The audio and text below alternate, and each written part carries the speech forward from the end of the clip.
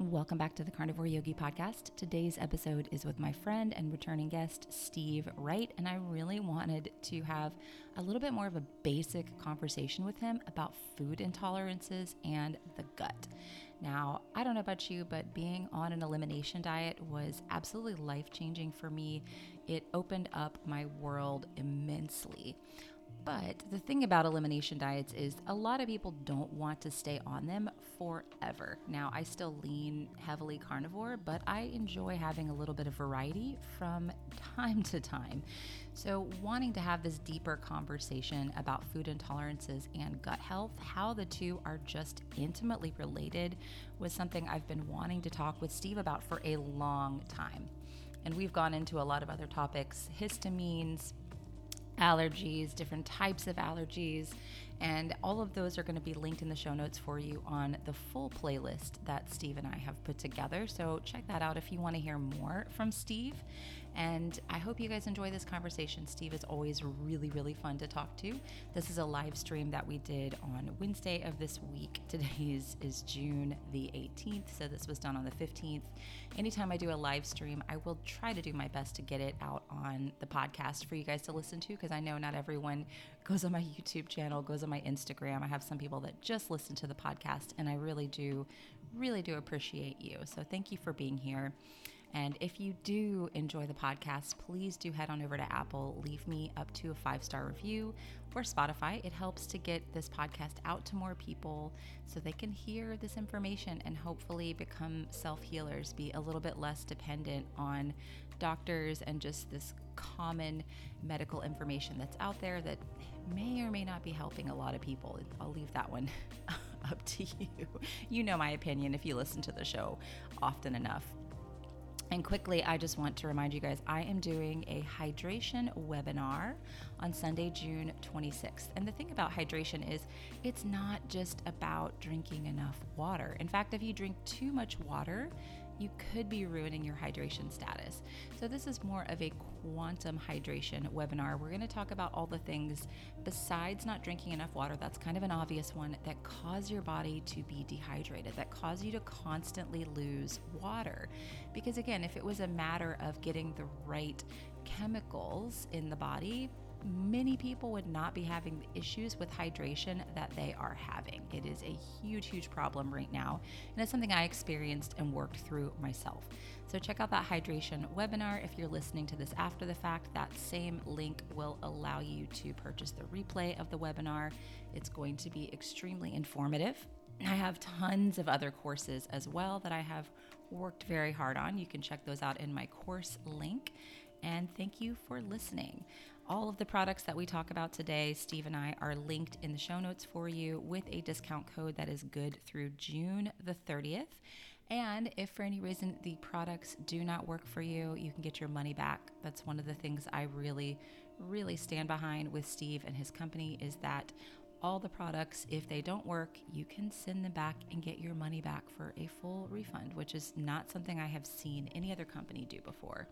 So without further ado, let's jump into the conversation. I hope you have a beautiful day, and I will talk with you again very soon. All right, everybody, welcome to our monthly chat here with my friend Steve. Thank you for being here today. Yeah, thanks for having me, Sarah. Yeah. And I was just talking before I turned on the camera. I figured, we've talked about a lot of this stuff before, but I have a lot of new viewers. And as you mentioned, your talking points shift. You learn new things. We're always learning new things, especially about the gut. And so I figured we could kind of revisit an old topic and just talk about, food intolerances and overall gut health. Because I feel like a lot of times sometimes we get really food phobic. And I think that we'll talk about this. I think there's definitely some foods that we really should not put in our bodies, like seed oils and, things like that. We probably should just not try to put those back in. But, there are some foods I feel like that could offer health benefit for people that they may be continuing to avoid. So I guess before we kind of jump into that, if we could talk a little bit about your history with food intolerances and gut healing, just to review for anyone who doesn't know your story. Yeah, sure. So, I mean, I started out just being super bloated and having alternating constipation, diarrhea, and like a lot of pain, visceral hypersensitivity. And it wasn't until I got like deeper into all this stuff that I realized it could be tied potentially to different foods. And I could journal because in case you're not sure on this, you can look up like statistics on first person accounts for like court systems. Like for instance, when Lincoln was shot, there was 300 people in that theater. It was a very small theater compared to today's standards. None of the 300 people agreed on the events that happened. So our memory is terrible. It honestly is. Yeah. And so if you don't keep a food journal, if you don't keep a journal of what's happening in your life, you really are guessing. And so it wasn't until I actually started to keep a journal and realized that like, maybe I'm not so good at tracking things did I really start to see a lot of correlations. And so I quickly realized that I had a problem digesting starches. So starches would cause me bloating.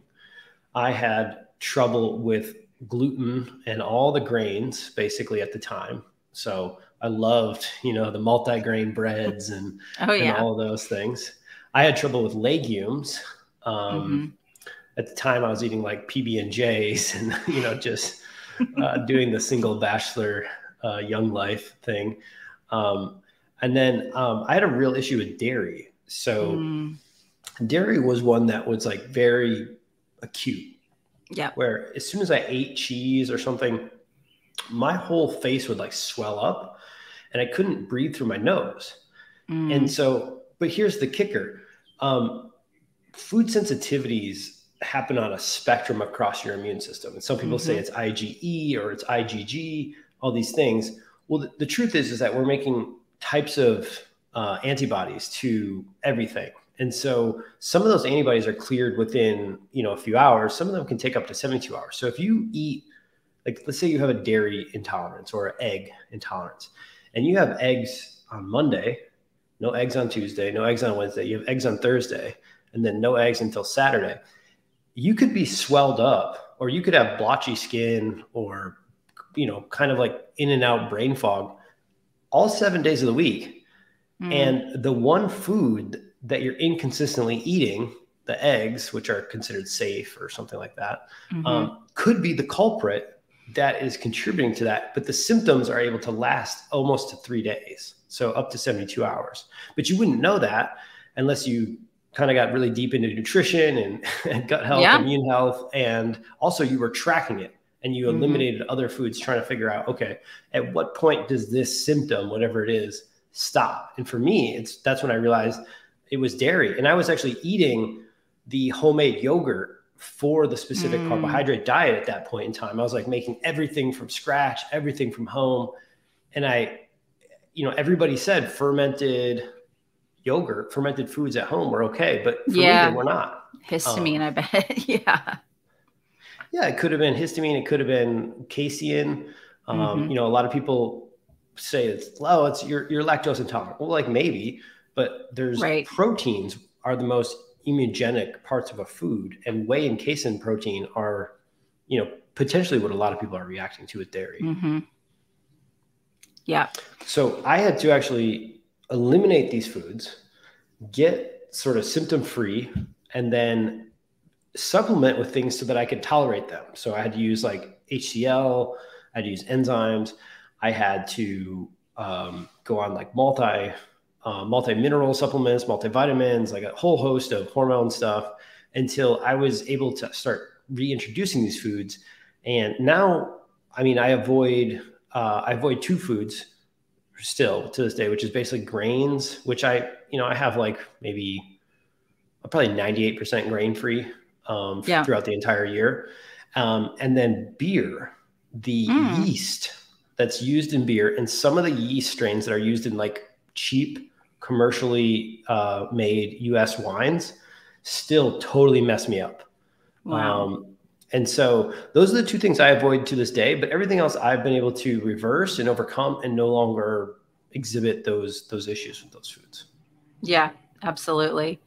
Yeah. And I'm somebody who had a major, major dairy issue myself. And anytime I even made videos about it and then I got slammed, people are like, oh, you should be able to eat dairy.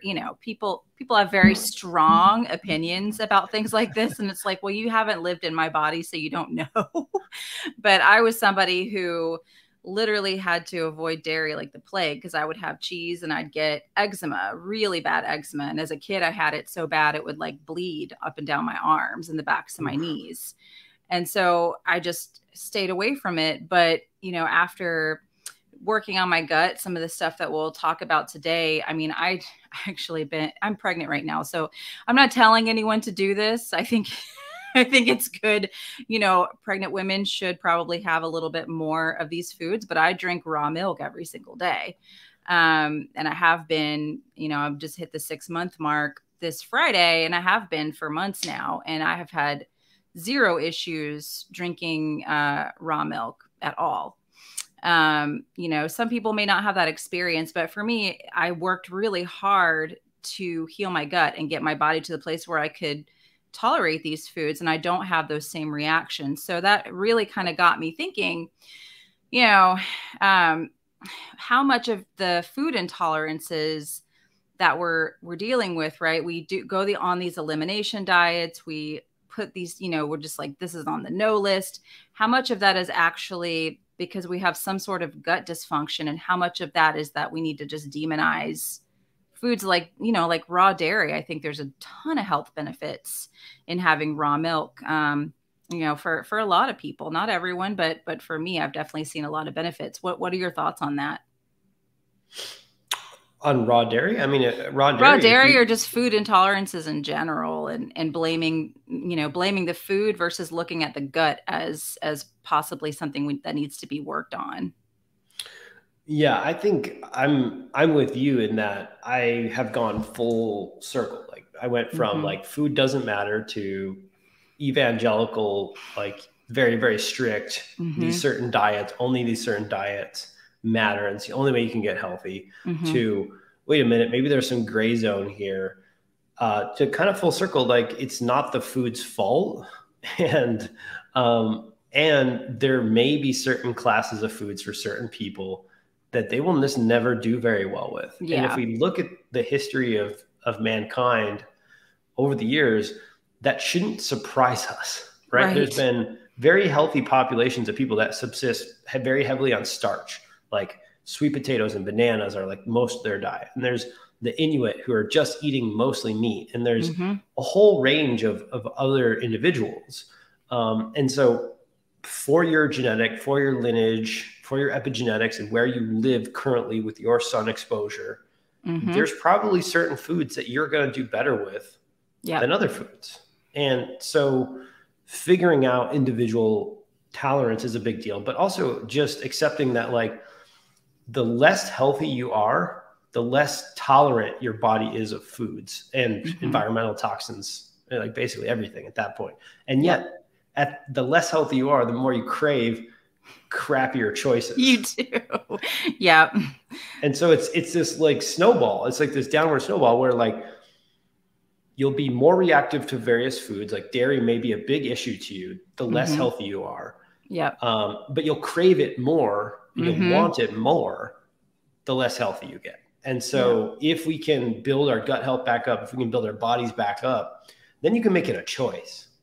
You know, I want it, I don't want it. I believe in A1 versus A2 milk. I believe in raw versus pasteurized or homogenized. Like that stuff matters to you or it doesn't matter to you.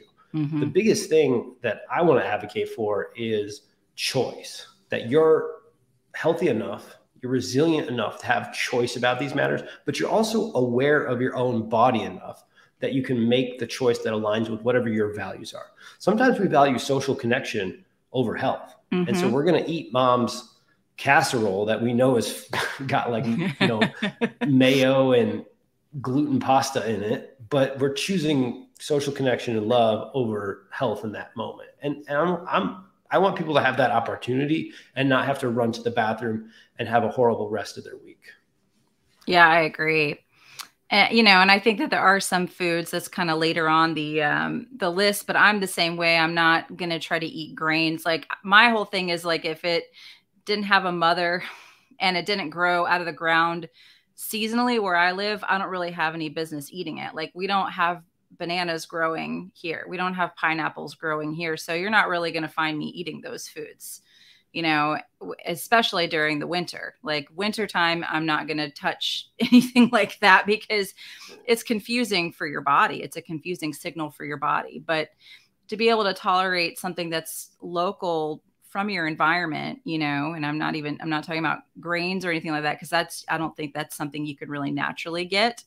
I think that if people have issues tolerating that kind of stuff, then, maybe we should look at the gut and see what's actually going on. Because like you said, I want people to have choices too, and not to have to, if you want to be super evangelical about a certain diet, if that makes you feel good and you're happy with that, cool. But, I don't know that that's the path everyone necessarily wants to be on. You know what I mean?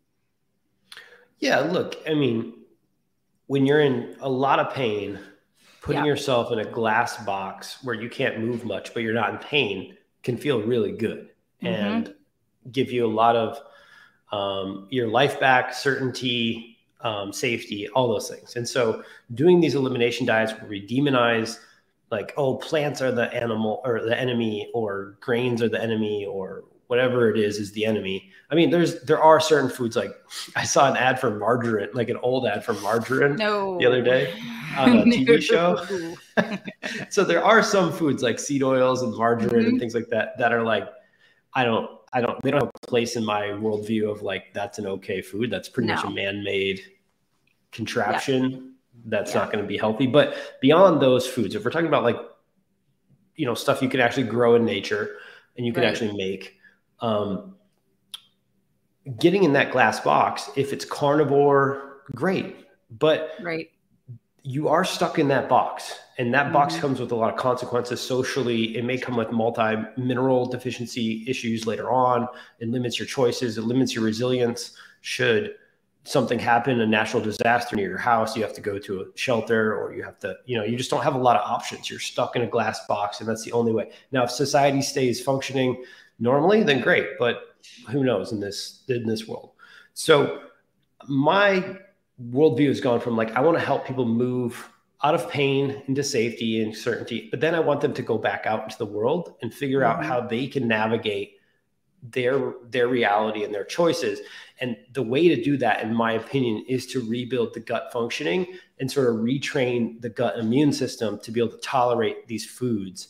And then, like I said, you can make choices like, hey, I love wheat. I love pasta. I'm Italian and I don't care. Like, great, fine. Have your wheat. I don't care. Like, I'm not going to be over your shoulder checking to see if you have acne, or checking to see if you have bowel movements, or checking to see if you have rashes from your wheat choices. Like, it's not my place, but I want you to know that that's a possibility and what to do if it happens. Right. Yeah. So if it's like something that you are at a family gathering or an event, and I don't necessarily think it's good to eat those foods on a daily basis as part of your diet. That's my opinion. I'm like I said, if it doesn't grow out of the ground or have a mother, it doesn't have a place in my daily, in what I eat in a day on a regular basis. But if you're Italian, you go to a family function and you see all the food there and you're like, I'd like to have a little bit of this on one odd day, out of a month. You don't want that decision to wreck the whole next week, which is what I feel can happen when you get yourself on this really clean type of a regimen. For some people. So I agree with you. You want to have people to have that freedom, and if you want to have that, then go back to the real food, go back to the good stuff, but don't suffer for days on end. So, in general, I would say meat, definitely ancestrally speaking, dairy, eggs, and starchy tubers, and as well as whatever fruits and vegetables might grow in your area would be like your ideal diet. Like that would be if health is your number one value and you're just striving for that and you don't care about the other things and your whole family's bought in, like that's what I would focus on. Yeah. That being said, if your gut is not functioning properly, you might not be able to do the dairy, even if you had a cow in the backyard and you were milking that thing every day. You might not have the capacity to tolerate chicken eggs. Right. I know a ton of people who can't do chicken eggs, can't do dairy. So, I mean, how do we address that? How do we help those people that are that limited? So, I mean, I think there's 5 factors that go into, there's 5 main factors. There's obviously other people could have special circumstances, and there's always special circumstances, but there's 5 main factors that I think if you focus on as an individual or a household, typically you can remove a lot of the sensitivities, if not all of them. And the 5 factors are kind of just how your digestion works, but also how food interacts with your immune system and with your body. And so the first factor is stomach acid. Now, we have studies at this point that suggest that the higher your stomach acid, which we want it to be low, we want it to be functioning normally. And so if the pH goes up, if it gets higher, it means it's weaker. The more sensitized you can become to foods or environmental allergens. So there's just a few studies on that in mice, as well as one in humans, that are looking at this at this point. But the way that stomach acid biologically works, the way that it neutralizes any bugs that are on your food or in your food, the way that it opens up protein structures and other foods so that your enzymes can cut them up so that they're not misshapen. All of that suggests that science will catch up to this idea and continue to further this idea that stomach acid is a critical piece of this factor. The second part is what I just mentioned, which is the enzymes, because we can have most food sensitivities are related to one of 2 things. They're either related to protein structures or carbohydrate structures. Fat, typically, if someone has a fat malabsorption issue, fat is a pretty basic compound, and you can supplement and you can kind of figure that out with your food choices. But carbohydrate structures and protein structures are there's a huge swath of different options that you could put in your body. And so it makes those 2 the predominant ones for food sensitivities. So in order to get the protein and the carbohydrate structures chopped down to the point where your body recognizes them as not foe, but friend and nutrient to take them in, you need your enzymes to be working properly to kind of cut up these structures into really small pieces that you can then absorb. That's sort of the second piece. Now, the third piece is histamine. You already mentioned this. Histamine is, I almost think of it like a hormone. I know it's not classified that way, but we want just enough histamine, but not too much histamine. Histamine is really important to functioning healthy human. You need it to even make stomach acid, for instance. But if you're ingesting food that immediately kicks off a histamine reaction, you're going to interpret that as a food sensitivity, whether or not there's an immune component to it, whether or not there's a protein or a carbohydrate component to it. So histamine tolerance, like literally the ability to tolerate histamine, is going to be very important to eliminating any sort of perceived food sensitivities. The next step will be leaky gut. So they're highly correlated between the 2, but we've talked about leaky gut a few times. Actually, your gut has layer thick cells, and we need to have a to protect those cells. And there's tight junctions, rubber bands that keep your gut cells together. And so we want the tight junctions strong. The rubber band needs to be tight, like it's new, and you want a big mucus layer. If you lose either one of those, it makes it really easy for food to either harm your cells or pass between your cells. And then there's this constant flow of, it could be bacterial walls, it could be misshapen foods, it could be right-sized foods going into your bloodstream. And then your immune system gets all pissy and does not like that. And it will attack it. And that's what it's supposed to do. It's supposed to keep you alive. And so leaky gut is another huge component. And the last one is that immune tolerance. So that interplay between the gut barrier and the immune system. We want an immune system that's smart, that's able to identify misshapen foods or badly digested foods, kill it, and forget about it. We want the inflammation to spike and then come back down. We don't want it to stay chronically elevated. And so we need an immune system that's smart, that's not too reactive. Reactive or counter-reactive or anything like that. And so those are the 5 things that make up food sensitivities. And I know that I feel like I'm always like I'm the guy that makes things more complicated, but I feel like not all the other, but many influencers out there, many experts, many doctors are really trying to make this so simple that you can it's just this one thing. It's just leaky gut, or it's just histamine. It's just low stomach acid. It's just, it's the whole system at play, right? It's the whole house. Yeah. Like if you came to me and you were like, I've kidnapped Shay, I've kidnapped your fiance, I will kill her in 30 days if you don't get me less food reactive. Like you have to make it so that I don't react to these foods. Otherwise I'm going to kill your family. I would start with this blueprint of these 5 things. I wouldn't be like, oh, well, you just need to, like you said, you just need to take enzymes, or you just have a leaky gut. Probiotics is the one that I usually hear. People, oh, I've got all these gut problems, I'm going to start probiotics. I'm like, I would not start fermented foods or probiotics if you have food sensitivities. In fact, I would stop them right away because they get in the way of figuring out which of these 5 things are broken for you. And they get in the way of you figuring out your food journal and what is actually happening for you. Yeah, absolutely. And, what would symptomatically, if somebody came to you and they were like, I've got, let's say they have just constipation, chronic constipation. And they're like, where do I start with that issue for my gut? What would you kind of do with them in that situation? Well, chronic constipation, there's probably some food sensitivities in there, but I don't know that there's I would attack that maybe slightly differently, because I would try to get them having a bowel movement every single day. Mm-hmm. And then I would circle back to these 5 factors. I mean, that's the beauty and the sucky part about this is you're going to have to heal all 5 of these factors, whether you have constipation or just food sensitivities. Mm-hmm. But with constipation, you do need to get rid of the poo inside of you, basically, as soon as possible. You need to get on a regular cadence.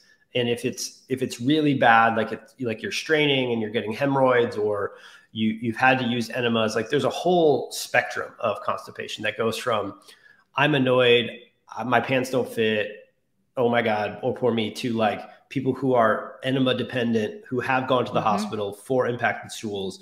And so it's hard to just, pick anything in there. Broad, but the general thing, start getting rid of your poop every day or every other day, and then slowly get less toxic and more holistic with your healing around how you're getting rid of that poop.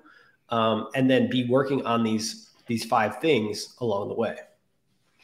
Yeah, there's a lot of people that say it's all right if you don't go every day. And I'm like, I just can't get down with that. I still think that even if you're doing a carnivore diet, you still should be going to the bathroom every day, because if you're not, that's something you might want to look at. People are like, oh, I'm going every 5 days or something like that. I'm like, that is a recipe for estrogen dominance, for just sluggish liver, all kinds of stuff going on that you should look at, besides just saying, oh, it's normal because I'm not eating a ton of fiber.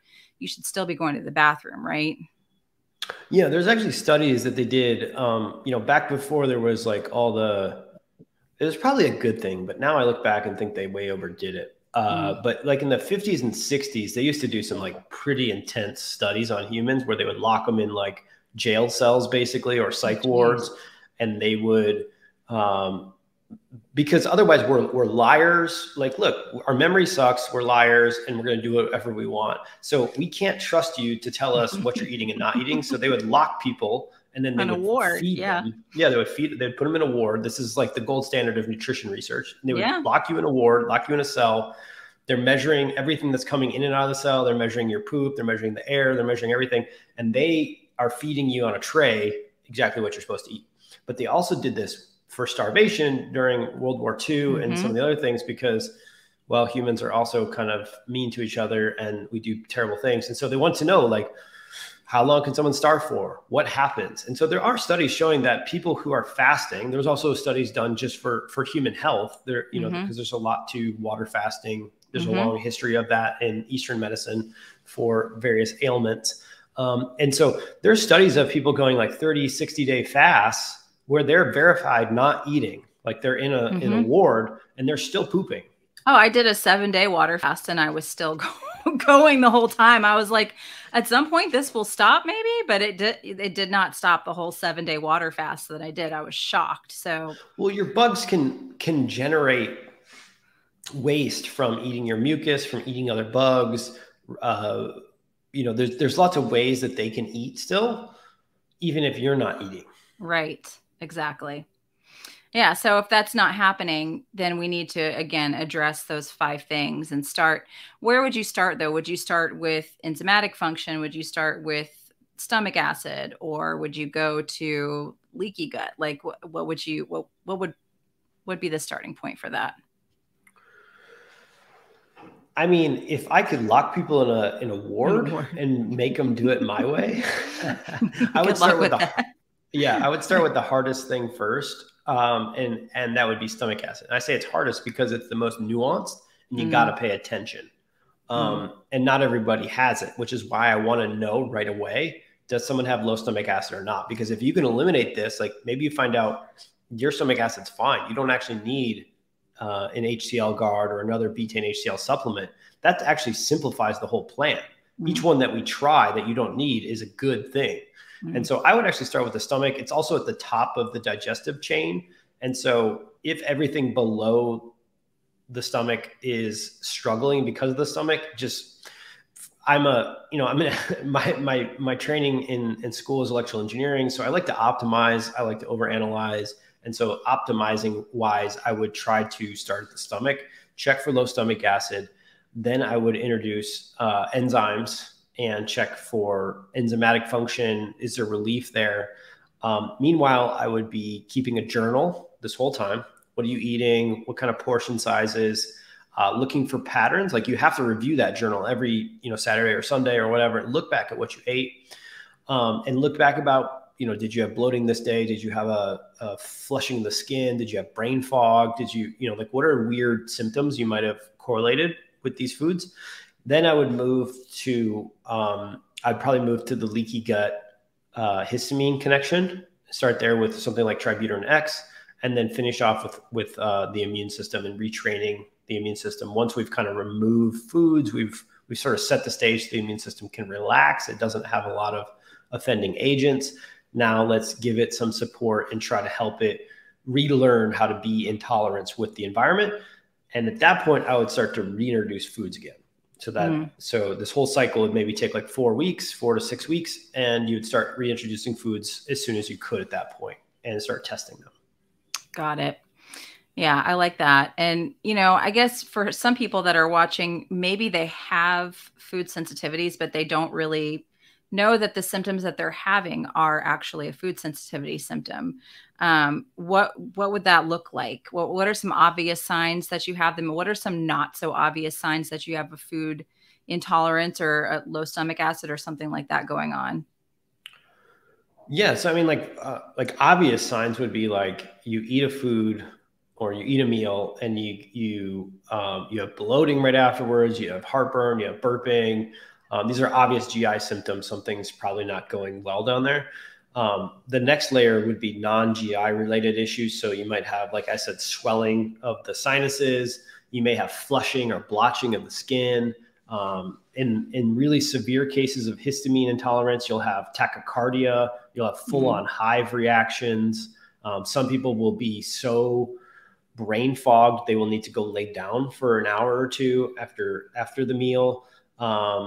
Beyond that, sort of like low grade food sensitivities that people are kind of not tracking and not aware of. These are your sort of general bloating. They're your general eczema, rosacea, blotchy, rashy stuff that's happening. Or like I said, these nagging things that you're like, man, my right shoulder hurts every Tuesday and sometimes on Saturdays. And it turns out like that's the day you're eating oatmeal with the kids or something. Yeah. And so there are certain foods that cause inflammation for you that you're sort of reacting to But if you're not tracking them, and if you haven't really looked at nutrition about which foods might be inflammatory, which ones might not be, I don't know that you'll ever tease that out. Yeah. But it all has to actually start with food, like at some level. It does. Yeah. That's the first step. You can't just keep eating your same diet and expect, if you're sick, you can't keep eating the same things that you're eating that are contributing to the issues with your gut, you know? And it's funny, a friend of mine, he's trying to eliminate caffeine. He just got rid of coffee, and he realized he had a dark chocolate addiction as well. So he got rid of the coffee, felt, you know, a little bit better, but then he got rid of the dark chocolate, and he was like, I didn't even realize I had jaw pain every day. And once I got rid of the chocolate, the dark chocolate, it wasn't even like milk chocolate. He's like, my jaw pain was totally gone. I'm like, yep, there you go. Your body didn't like that. Right. And that actually highlights an important question that may be on the minds of some people watching this right now, which is, what about food sensitivity testing? Like, yes. What do you do? Oh yeah. That's a big one. Yeah. You know, and which company do you go with? And my answer is that if you are having these 5 issues, or even some combo of the 5, but especially leaky gut and sort of immune dysregulation, which is almost has to happen for you to have food sensitivities. Like it's pretty much you have to have a protein or a carbohydrate digestion issue, and you basically have to have leaky gut immune dysregulation. Like that's how this works. That is the science, the physiology behind this. Even if you're on carnivore and you are all like, let's say your GI system's all jacked up, you do a test like this, you're going to come back positive for whatever you're eating. If you're eating beef. Exactly. I've had that. That's why I'm like, I don't know about you. I'm just not a huge fan of doing a bunch of food sensitivity testing. Because it's right. It comes back with what you're currently eating, correct? Yeah. Yeah. I mean, it's valid, but I don't know how useful the test is. Right. Right. Because at some level, you're going to be shown that what you're eating, you're reacting to it. Exactly. And so there's experts and people out there like, there's no way that you could ever show a reaction to chicken or beef. And I've seen it with people. I've seen their tests. I never had that kind of test, but I've seen it. And B, it just makes sense. And C, it doesn't matter. The protocol is still going to be the same, whether you have 2 food intolerances or you have 40. And so if you're going to spend $150 or $250 or $300 on a test, I'd rather you check for something else that like actually does change your protocol. It's like a parasite testing or SIBO testing or hormone testing. Put that money to use where a good practitioner can be like, oh, okay, that's a root cause. We can address that. Otherwise, we would have never known to do anything for you. And food sensitivity testing, we know the plan will always be eliminate the food, introduce support, and then retest in a little while. Like that's always the plan. There's no other plans out there for it. Like it's that basic. Yeah. I mean, I did a food sensitivity test. It was a couple $1,000s years ago. It's been a long time ago. And it showed they were like, don't ever eat red meat. That's the worst thing. It's high on your food sensitivity list. And I just I wasn't eating a lot of red meat. I didn't eat a lot of red meat for years. And my health actually got pretty crappy because I was just terrified of red meat.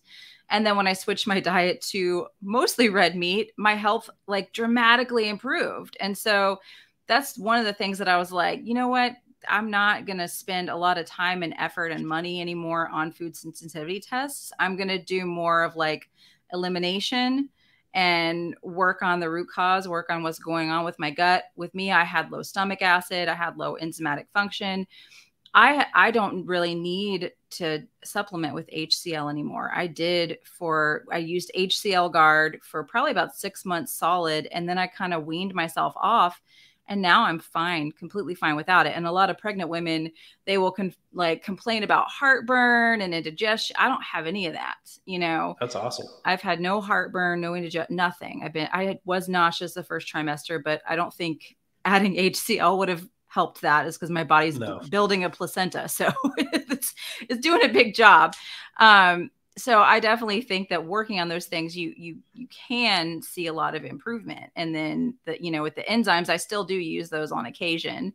But it's not something I have to rely on for every single meal. So, and like I said, I can tolerate a lot of foods that, I couldn't even eat strawberries before. And we had strawberry season not super long ago, and I ate some strawberries with my homemade yogurt, and it was freaking fabulous. I didn't get That's awesome. the redness all over my face or itchiness, any of that stuff that I used to get. And so, yeah, I really think that instead of demonizing strawberries, it's something that it grows locally, seasonally here out of the ground, or demonizing beef, which is what my sensitivity test said, don't touch it. There's things that we don't need to necessarily mark off forever if we can get to the root cause of why we're having issues with eating those foods, Yeah, 100%, 100%. And that is the vision or the plan that hopefully your health practitioner has you on, which is you find the issue, you usually take it away for a couple of weeks, like 6 to 8 weeks. You introduce interventions to help you with that issue, support with that issue. And then over the course of 6 to 12 months, some people can do it in 2 months, some people it's 6 months, some people it's 2 years, but in the course of 6 to 12 months, which is the range, the normal range usually, you're going to go from, I got these weird issues and I'm having these nagging issues, to I'm going through this plan to reintroducing those things, hopefully, and not having that same reaction or those same consequences from eating that food. That is the hope for everyone, I think. Yeah. And one of the questions I had, I don't know what your thoughts are on this. I think elimination diets are really, really helpful. And I know you've been on them before. I've been on them. Wintertime, I lean a little bit more carnivore. That's pretty much just because that's what's available in my latitude is more carnivore foods. And some days I'll just accidentally just eat carnivore the whole day. It just is like, it's easier that way.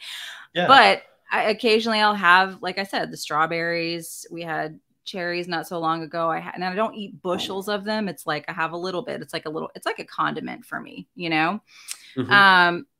But my question is for you, someone who really understands gut health and has worked with a ton of people with gut issues, do you see an issue, or do you see people that do elimination diets and then they become like overly sensitive if they do that elimination diet for too long? And then how would you address that if that is something that you see? Yeah. It's a huge problem in the sort of like the chronic health condition world. It's more of a niche issue to the chronic health condition world. But we know from research on various diets, like the FODMAP diet, that around 8 weeks, you start to lose butyrate function. You start to change the microbiome and cause dysbiosis. We know that from other intervention studies, just even 5 days of eating differently starts to change your microbiome. And so, I think that there is an elimination diet dysbiosis that does happen and is happening all the time to millions of people who are doing their best to try to fix themselves and unknowingly causing themselves further harm down the line. And a lot of time it's because they got into that, what I call the food safe zone. Like, if you're going to do an elimination diet, if you go carnivore, whatever, that's cool. Most of the time, everyone's going to try to get you to what I call the food safe zone, which is like, these are my foods I feel safe on. This is my diet plan or my guru or my book I'm following. And here's where, I'm okay right now. And your symptoms hopefully go away. If not, then you're on the wrong elimination diet, or diet's not the answer for you in totality. You're going to need support supplements, which is actually often the case. But after, 8 weeks, 12 weeks, when you're in that food safe zone and you got your courage up, you've got some of that inflammation down, you got some of your symptoms knocked down, you really need to start thinking about adding back in foods that you want to eat, because if it goes too long, you do risk starving out certain classes of bacteria and making it even harder to reintroduce foods later on. And I think that's the biggest issue, is that there seems to be a correlation between the longer you're in a elimination diet to the harder it is to reintroduce those foods. And, part of it is exactly what I just mentioned. You will grow a microbiome related to the diet you're eating. So if you're like, I don't know, let's say you go carnivore, you feel great. things are going fine. And then you're like, man, I got a craving for broccoli. That's not coffee. That's not chocolate. That's not sugar. Yeah. That's like, maybe that's a healthy craving. Maybe my body wants something. So you're like, great, I'm going to make some broccoli tonight and reintroduce broccoli. But you eat like a truckload, Oh Lord, no, not a good idea. react to that. Why? Yep. Because your body has downregulated the enzymes that it uses to break down that food because it's been 8 weeks or 12 weeks or even 6 weeks. Also, your microbiome has shrunk. The part of your microbiome that will process that type of fiber and all the compounds in that food will have shrunk. And so if you're going to reintroduce foods, this is a huge error that a lot of people make. And if you take nothing else away from this talk, please do this. Reintroduce slowly over 3 days. So if you love broccoli, great. Plan on eating broccoli for like 3 days. And you start with like a 1/4 cup to a 1/2 cup of cooked broccoli on the day 1. And then day 2, you can double that amount. And maybe you have some for lunch and some for dinner. So maybe you have like a 1/2 cup for lunch and a 1/2 cup for dinner. And then on day 3, go wild, whatever you want to eat. But at least give your body 24 to 48 hours to remember, like, oh, right, we need like cellulase or we need like other enzymes to break this down. And your microbiome time to go, oh, cool, let's make more of these bugs. Let's let these bugs propagate and make more. And your food introductions will go way smoother and way faster if you slow down and go portion size to reintroduce. Yeah, definitely. I think you're right that some people, and I did that. I like last year in 2021, I decided I wanted to just try some seasonal vegetables. I was like, oh, I'd love to do that. And you have to go super slow. And I also used the digestive enzymes in that process as well. And that was tremendously helpful. But you have just a little bit, you don't go crazy. But I'll tell you, there are a couple of days that I was just like, oh, this just tastes, for me, not eating a vegetable for like 2 years, crazy. But, it helped me at the time. The vegetables actually tasted really like sweet. And I was like, what? This is bizarre. They had a really, really sweet taste and they were like good. And so I did have a couple days where I ate too much of them and my stomach was like, oh, you shouldn't have done that. But what I did was I actually took enzymes systemically. So I would take them on an empty stomach before bed or on an empty stomach the next morning and I didn't do extended fasting or anything like that, but I did maybe do like a 16-hour fast and just eliminate, a meal there, cut off eating window a little earlier. And that actually helped tremendously because I was, with my history with my gut, I would do something like that. I would eat kind of an offending food and it would literally be like 3 or 4 days that I just would feel absolutely terrible. So, yeah. Yeah, totally. And to your point, like if there's only one thing you could do, like if I only had one tool for someone with food sensitivities, it would be Holozyme. It is the one universal tool. It's, it works for you if you're carnivore, if you're vegan. And enzymes are like a universal tool for helping to speed healing, to lower inflammation, to keep the gut breaking down foods. It can help you compensate for low stomach acid. It's not going to, help your body make more acid, but it's at least going to break the food down and do more of the work that your stomach should have done. So if there was one, like, I don't know, like the only go-to product, like I could only use one for the rest of my career, it would be Holozymes for sure. Yeah, I still have that one on auto ship because I'm like, I want to make sure I have that one in stock in case I need it. Got a bottle of HCl guard just in case I need it. But like I said, I haven't really needed that one. That's just something I did for about 6 months solid. And then I'm like, let me just see if I don't need this one anymore.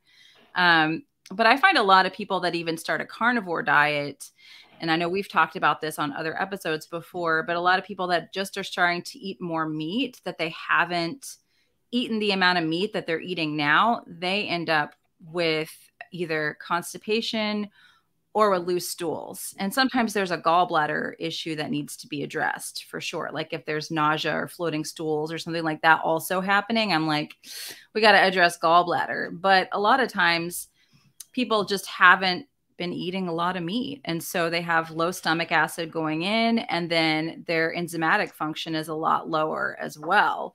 So I think that, the HCL guard and the holozyme can also be helpful if someone's trying to transition to just eating more animal protein. Would you say that? Oh, 1,000%. I mean, I think if, whoever wrote the carnivore diet book, if it was Saladino or whatever, if he would have talked about stomach acid in that book or on his show, I think that there would have been a lot more success stories with carnivore. Not that there's not a lot of success stories, there are, but I think there's also a lot of suffering I going get on. messages daily still. I mean, still. And I'm not even like promoting huge amounts of carnivore material on my page. I'm happy to support people because I've been through it, and I've coached a ton of people through carnivore. But the amount of people that message me, even still on a daily basis, that say, I'm doing carnivore, a lot of my other symptoms are gone, I'm feeling better, my eczema is gone, my skin has cleared up, I feel better. But now either I haven't gone to the bathroom in a week and I feel bad, or everything that I eat is like running right through me. I'm just like constantly having loose stools, and that's creating a whole other set of problems. I'm like, yeah, because you probably were not eating that much meat. Your body is like, what are we doing? Like, I didn't get a memo from you that we were going to just change things, overnight. Right. Yeah, totally. That's one of my favorite sayings is like, it's not like we write a memo to our gut saying, hey, on Monday, we're switching our diet up. Exactly. And yeah, I think HCL guard for carnivore, like I think there's quite a few reviews on our site talking about this, but it can be a real winning support product for the carnivore transition. Because a lot of people, like you said, either their stomach forgot how to do stomach acid, or it's not prepared to make that much. The list can be really long about why this is happening, but I think the truth is that more people than not get a lot of help from trying HCL guard with carnivore than vice versa. Yeah, definitely. Or even if you're just trying to eat more meat, if you've kind of been brainwashed for a long time that red meat is the worst thing for you, and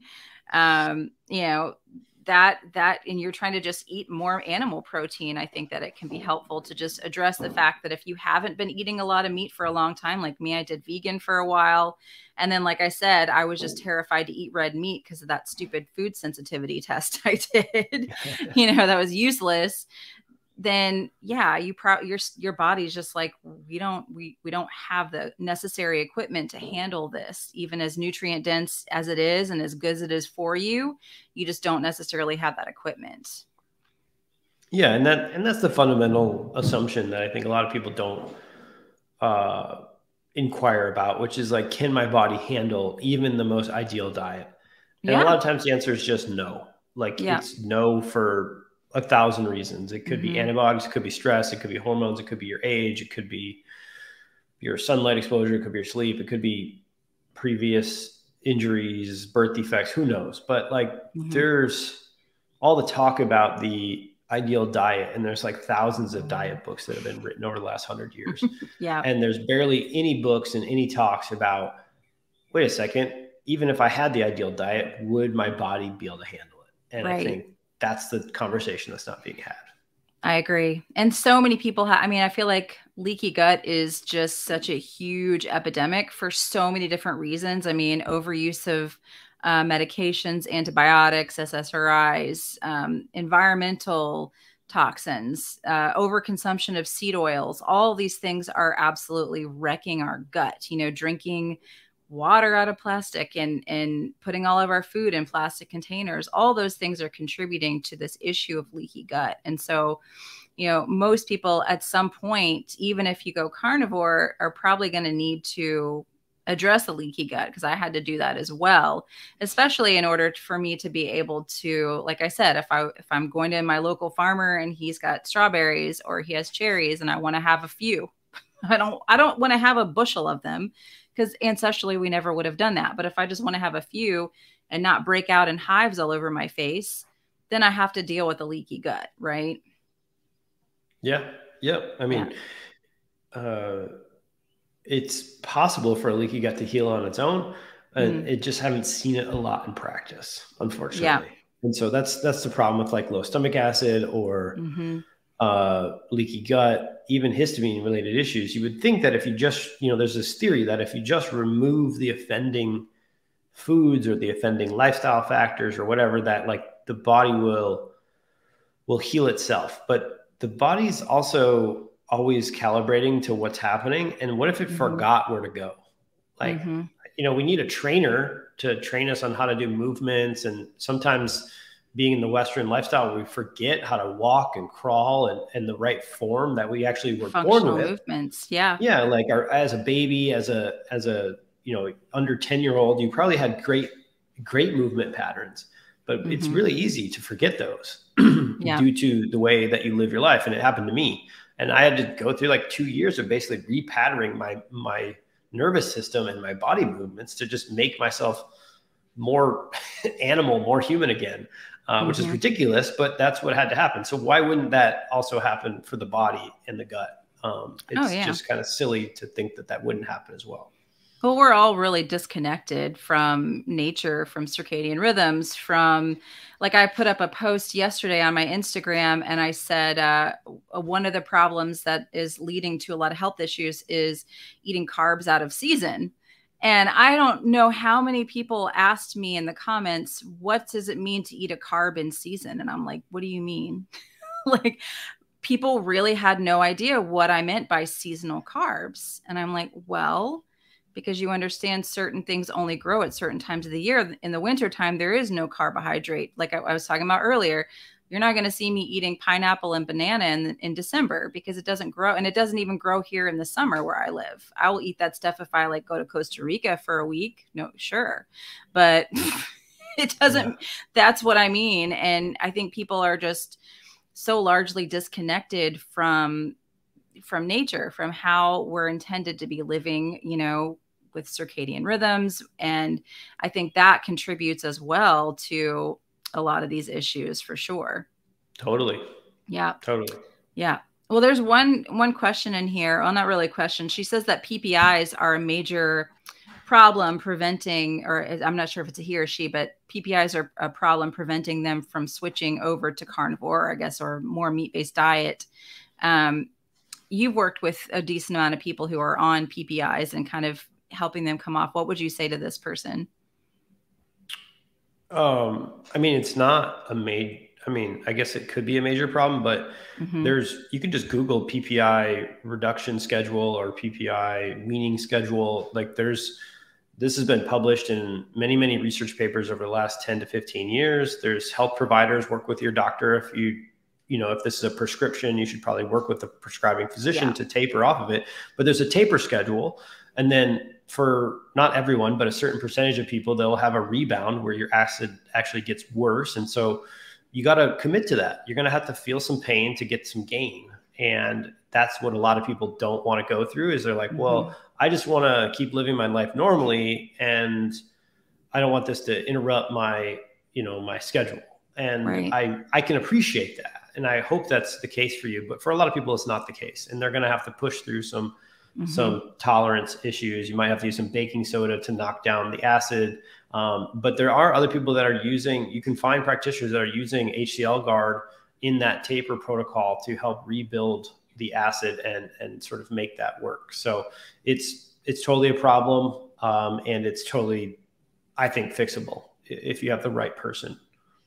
Yeah, I think so too. And with anything, I've been on all types of medications, but to come off of those things, it is not fun. It is not like usually an easy process. Quitting coffee was not an easy process for me, but it was a goal of mine because for preconception, I'm like, I don't want to be drinking caffeine and I don't want to have that in my body. So it's something that I did a long time ago. It wasn't fun, but once you kind of do that, you do feel better. And there are benefits to coming off of those things. And some things like SSRIs, work with a doctor. Don't just try to come off of medications by yourself. I think that's a really important caveat for sure.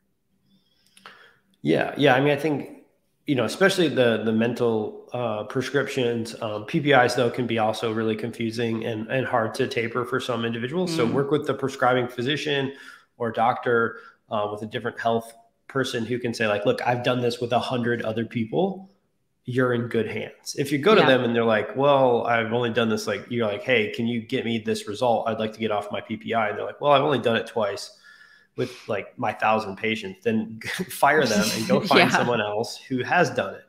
Definitely. And there's plenty of people out there that can walk you through those things. And if people are having problems ordering, you can just email us at support@healthygut. We would never say it takes 3 to 4 months. Normally it takes 3 to 4 hours for us to get back to people, depending on if it's the weekend. But we have an internal team goal to respond to all tickets and all calls within 8 hours. So I don't think that was our company, but who knows? Yeah. That's a comment on there. I was like, that doesn't sound about right. Cause I've never had an issue with anything. And I refer most of my clients that are trying to start carnivore or people that are trying to do a more meat-based diet. I'm like, you're probably going to need these digestive supports, or if they come to me when they're having the issues, I'm like, this is where I'm going to send you. And I mean, I would say most people that I've sent are just like, I love these products. These are awesome. And the cool thing that I always mention when we have one of these chats is that you guys have a support group that you get to join after you make the purchase. And there's health coaches in there that can walk you through like really specific issues that people might be having. Like how much HCl do I take? Or how do I know that's too much or not enough? And how, you help with the dosing, because it is different for everyone. You can't just tell someone, just take one of these and you'll be fine. Like everyone needs a little bit of nuance with these things for them to be effective. So that's something I appreciate. And then I always appreciate the money back thing, because I have had 1 or 2 people that are like, yeah, this just wasn't what I needed. They told me in the group that this wasn't what I needed. I sent it back. I got my money back. So I always have to mention that, because I think that's just great. Because I have I'm moving right now and I'm about to throw away thousands of dollars worth of supplements I'm never going to use again. It's like the supplement graveyard thing. Yeah, look, not everybody has low stomach acid. Not everybody needs enzymes. Not everybody needs Tributrin X or Holoimmune. And so I want to make sure that people feel comfortable enough trying something new, which can be scary enough. You might need to find a doctor to work with a PPI reduction or something like that. That's a lot of money and time. And so I want interacting with Healthy Gut to be as enjoyable as possible and as consumer friendly as possible, because as you mentioned, you can literally create the best drugs in the world, the best supplements in the world, and the dose will still crush your gains or crush your wins if you don't get it correct. And so getting that dosing is 50% of the equation. And so that's why we invest very heavily into our team and into our health coaches to try to make sure that that we can, support you as best we can. We're obviously not your doctor. We can't function in that capacity at all. But when it comes to usage of our products, we try to give people as much optionality and understanding about what might work for them. And then if it doesn't work, we have 3 to 5% of people that get their money back, and that's totally fine with me. Yep, absolutely. Well, cool. This has been a great conversation. Hopefully helpful for anybody who, might be struggling with food intolerances to understand, like the 5 things you were talking about that they may want to look at, may want to address. And everything we talked about is going to be linked in the show notes for you guys. So just make sure to check those out. And we'll probably be back next month with another Healthy Gut chat. So thanks for being here, Steve. Yeah. Thanks, Sarah. Thanks for having us. Thanks for everybody for watching. And hopefully it helps you with your food. Yeah, absolutely. All righty. Thank you so much for listening to today's episode, especially if you made it this far. I really appreciate you for being here, being a fan of the show. Again, make sure that you head on over to Apple or Spotify, leave me up to that 5-star review so more people can hear this information. We want to keep spreading the word about these types of things to people so they can be more empowered about their health. And thank you again for listening. Make sure you check out all the links down in the show note, my quantum hydration webinar coming up next weekend, as well as all my courses if you are looking to get started on your circadian lifestyle, quantum healing, all of those things, and nutrition. And thank you again for Steve for coming on and talking with me. Check out all the links in the show notes for his products if you are interested in trying any of them after you listen to this episode. And I hope you have a wonderful, wonderful rest of your day. I will talk with you again soon.